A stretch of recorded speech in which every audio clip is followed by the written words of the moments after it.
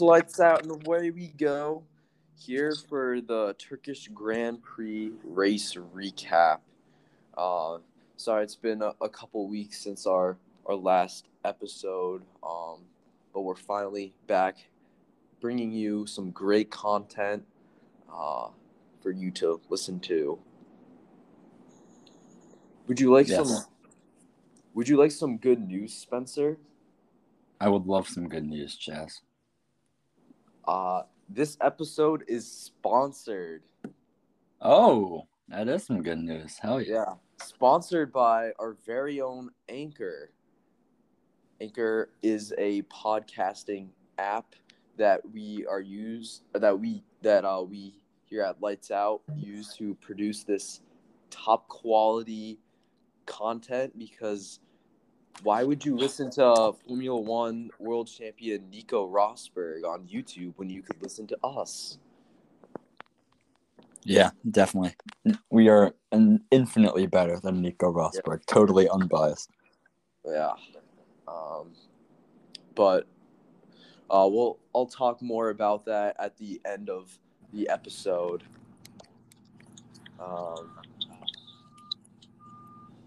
Charlie, did you hear the good news that we are now sponsored by Anchor for this episode? I did. Fantastic news. Now we gotta get some listeners. Yes, sir. Yeah. Couldn't have said it better myself. Okay, now let's get into the meat of the video of the podcast of the Turkish Grand Prix. Oh, I can't say words today. Okay. It was an interesting one. Yeah, there was a little dull spot in the middle, but there were some moments of. But overall, it was a good race, you know. I guess the first talking point I'd like to touch on is, do you think the FIA stewards were too harsh on Pierre Gasly in that 5-second penalty for making contact with Fernando Alonso? Not necessarily. I think when you're looking at the grand scheme of the race and where Gasly was, the 5 seconds didn't really affect him too much. And I do think he was a little out of line in the move he made or the coming together with Alonso. So I do understand it, but I don't think it really made a huge impact in the end. Yeah, I agree. I mean, the contact, it was borderline racing incident or intentional or whatever. But yeah, I feel like 5 seconds it's not that big of a penalty, and it's pretty easy for drivers to overcome that. So it was fair, I think. I don't know. I mean, if you look at the finishing time, Gasly finished less than 5 seconds behind Hamilton in the end standings. So it does make sense, because Fernando Alonso went from being P5 to P16 and couldn't recover, and that's the big battle between AlphaTauri and Alpine for that P5 in constructors. So it definitely it really could go. So I think I agree with it, even though Crofty was saying that it was harsh. But it is tough. I guess I don't know if Gasly was necessarily. I don't think he was sandwiched. He was a little tight on room, but I don't know if it was necessarily a complete sandwich situation.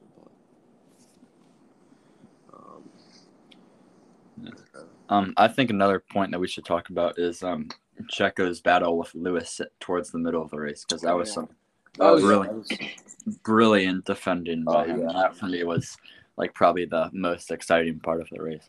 Watching them go back and forth was very exciting. Yeah, and that just highlights, Checo's strengths as a racing driver.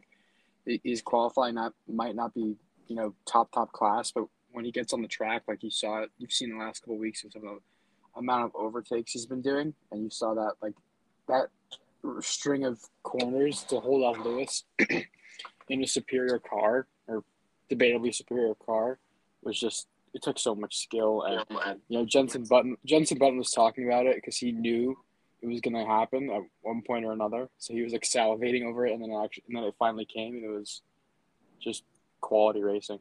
Yeah, it was very very fun to watch. Yeah, no, Checo knows how to do the wheel to wheel stuff. He's very good on that, and he judged it very well on like knowing when to let Lewis pass because he knew that you would be better set up for the next turn and was able to get that back.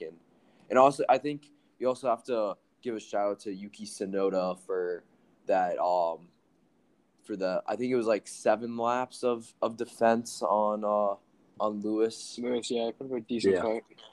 I think, yeah, definitely.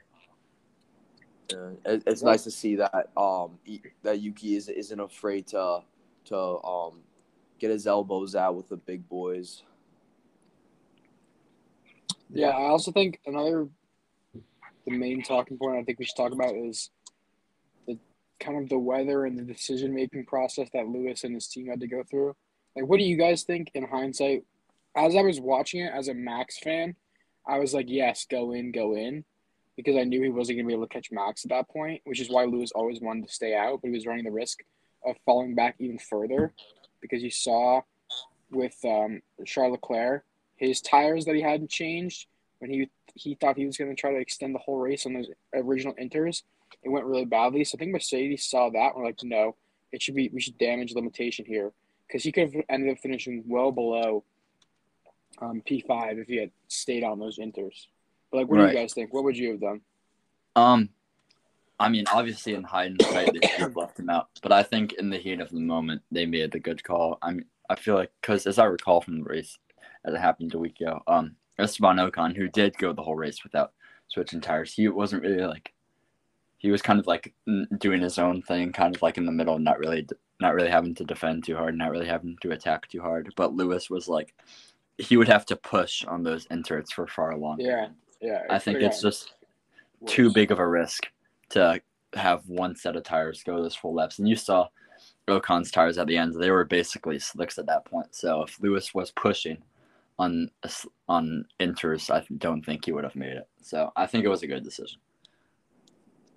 Yeah, no, I mean, because they could see like basically when Charles Leclerc, like when he was out in front and he had those two big lockups, like the amount of time that he lost to Valtteri was just so hard, and he had no way to defend. So I think I really think Lewis should have listened to Mercedes, and I think he would have had a little better chance.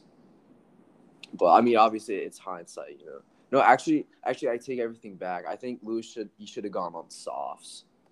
Should have went to soft. No, well, you saw what happened to Seb with the mediums, no. I was joking about that.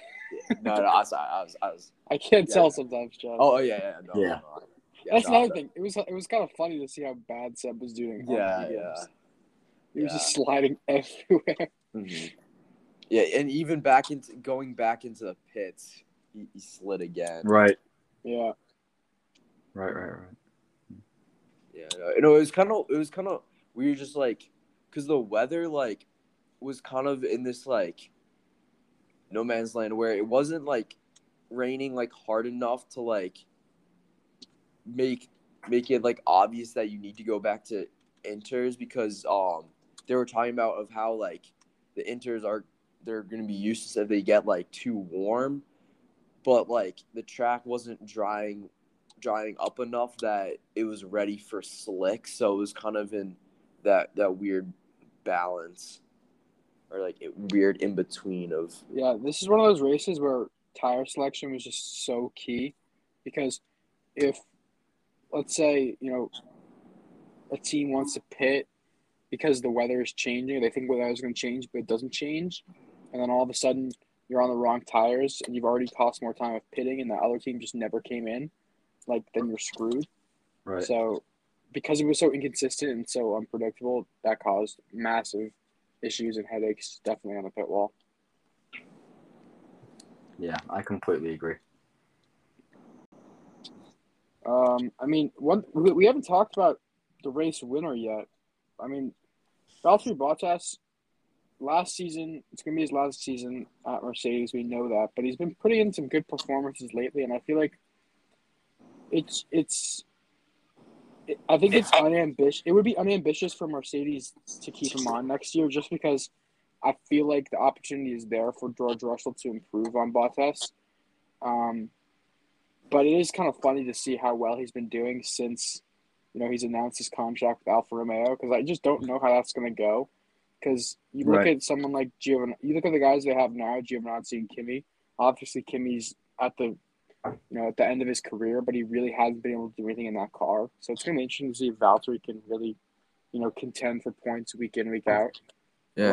What do you guys think about that next year? Yeah, Valtteri's chances. It's interesting that you bring that up, because I think I saw on Instagram today that Toto Wolff said that Sauber was getting bought out. So I think that's like really gonna. I think that might like ruin Valtteri's chances of being able to, or at least it puts his chances in the air to be able to score points. And we still don't know if who's gonna be racing with next year, because there hasn't been an announcement of Giovinazzi getting re-signed, or if they're bringing someone else up. Right. No. Yeah, I definitely agree. Yeah, but even with these performances, I don't know. It's just going to be – I don't see how next year Valtteri can put a consistent challenge up and try to get points. I don't know. Yeah. He definitely did have a very good race. I mean, it was an absolute masterclass from him. He led basically the whole start to finish and kept everything under control. Yeah, and he was putting in consistent lap times too. Right. It is interesting to see. It's almost like, I don't really know how to describe it. It's almost like Clockwork. Kind of like hard. It's like, as like with him knowing that he's not going to be at Mercedes anymore. It's almost as like that's flipped a switch in him. Now he's like a better driver almost, because he was not getting these results earlier in the season. So yeah, I've seen so many memes of like ever since Valtteri's like announced his switch to Alpha next year, that he scored 53 points since then, and I think Max is at 36, Lewis is at 35, and like mainly because they both didn't finish at Monza because of their crash. Right. But yeah, no, it's just kind of a funny statistic. Yeah, no, it definitely is. Going off Lewis and Max, I mean, what is it? A 4-point gap, 6-point gap between them? It's like right around 5 points. Yeah, 6. Yeah, so I mean, it's gone back and forth. If you guys have to make a prediction with the last, 7 races, is that what it is? 7? I think 6. Yeah, I think it's 6 races. 6. I mean, what do you guys think is going to happen? I know it's not. It's literally 50-50, but I think Max is going to win. I mean, Red Bull's historically stronger in the second half of the season, and they've got a lot of, like, they won in the last race last year, and they've always performed very solidly in Brazil. And I believe they performed pretty good in Austin. Yeah. In Mexico, too. Yeah, in Checo's Mexico, home race. Max is always good there, so I just think the track's favor. Sorry, Chaz. Yeah, specifically at Mexico, I know the track is very high elevation, and Red Bull has tons of downforce, and I know that really the Red Bulls do really well at Mexico. But yeah, no, I agree with Spencer though, that I think Max definitely has the advantage of being able to take it home. Yeah, I think so, just because I feel like I don't want to say the pressure's on Lewis, but as like the champion, there is that kind of added pressure of retaining it, and he's done it for so long. And I just feel like it's Max's time, because he's been so good this season. If Red Bull can just stay steady and been no stupid gambles, or you don't want another Monza or Silverstone happening. I think just stay in the races, get consistent podiums, and I think they'll pull it off. Yeah, I definitely agree. And also, I'd like to add because we haven't mentioned him yet. And it seems like in his entire career he's been a little forgotten about. But Carlos Sainz putting on an Yeah. overtaking masterclass, from his engine penalty, just basically for like the first like 8 laps or so, it seems like he was overtaking one person every lap. Um, Yeah, just I it do have to just agree. Yeah, I do have to agree with what Arav said a couple Yeah. episodes ago. And that Carlos Sainz is probably the most underrated driver on the grid. Like, he had like you said, Jess, he had a very, very good race, and he won driver of the day, but nobody's really like talking about that performance. And it seems like week in, week out, he puts on a very like solid and consistent. Yeah, I think this was the 9th consecutive race that he scored points in. I believe. Yeah, I think with the position that Charles is in terms of like his, I don't know, social figure and like the person that Ferrari is making him out to be, there's a lot of pressure on him. And if you're Carlos Sainz and moving to Ferrari as a new team, it's kind of easier for you to be in that position because, you know that you're not expected to be the number one Ferrari driver, but he's showing that he has the capability to perform like one. Like he's performing so well. I'm interested who's so Sainz is a half a point ahead of Charles in the driver's standings, which just goes to show how good of a season he's having. Yeah, like as a team, Ferrari, like both of their drivers are like, you can't really pick a clear favorite as to who's the number one because they're just so evenly matched. And as it shows in the standings, that half a point apart is basically nothing at this point in the season. So yeah. Do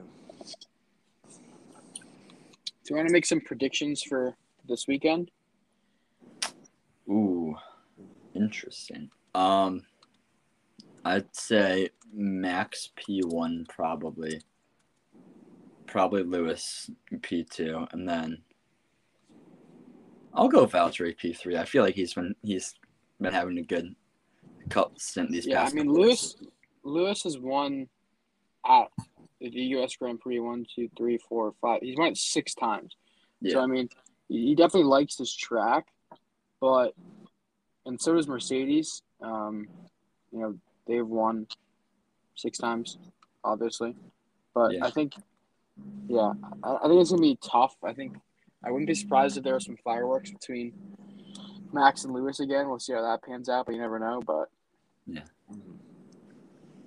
And what makes the race especially exciting is that as we're all in America, we don't have to wake up at the crack of dawn. No, we can watch it at 3 o'clock. Yeah. Thank goodness. Yeah, I know it's been a long time coming. Yeah. Finally, a couple races. Couple of races are like that because then we have Brazil and Mexico too.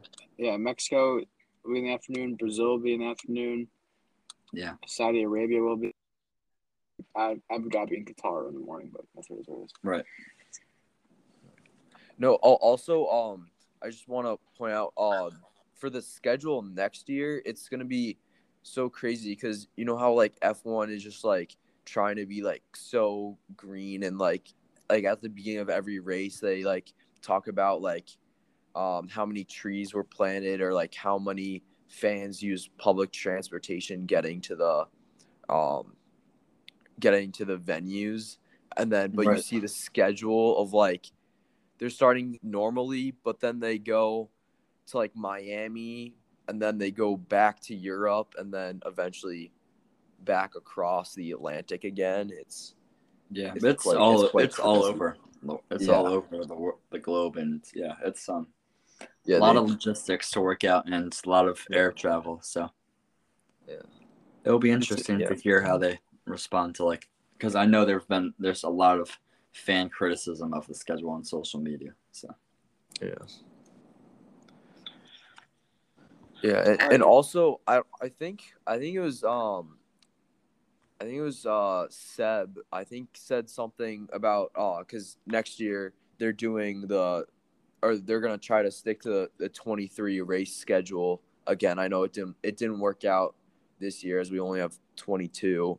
But I think Seb is saying that like having more races is like it's like putting like I think he liked when there was less races because it put more importance on each race. I think like he's saying that it feels that like that there's less importance now that there's so many races. I don't know. Yeah. No, I see what you're saying, but you do have to take in the driver's point of view, but also F1 is trying to grow the sport. And to grow that, you want more fan interaction. And how do you do that? Oh, you put as many races as possible in a season. So there's many opportunities for fans to like come and try to interact with the sport in a way. Yeah. Yeah. I mean, you guys got anything else? I think that's it. This was Yeah. a good episode. Yeah. Yep. Okay. We're back next week, hopefully with an exciting U.S. Grand Prix recap. Yes. Yep. Hopefully. Yeah. So thank you for listening to this episode. Make sure to check out our other episodes and Anchor, and we'll see you next week. All right. Thank you, everybody. Peace. Bye. See ya. Peace.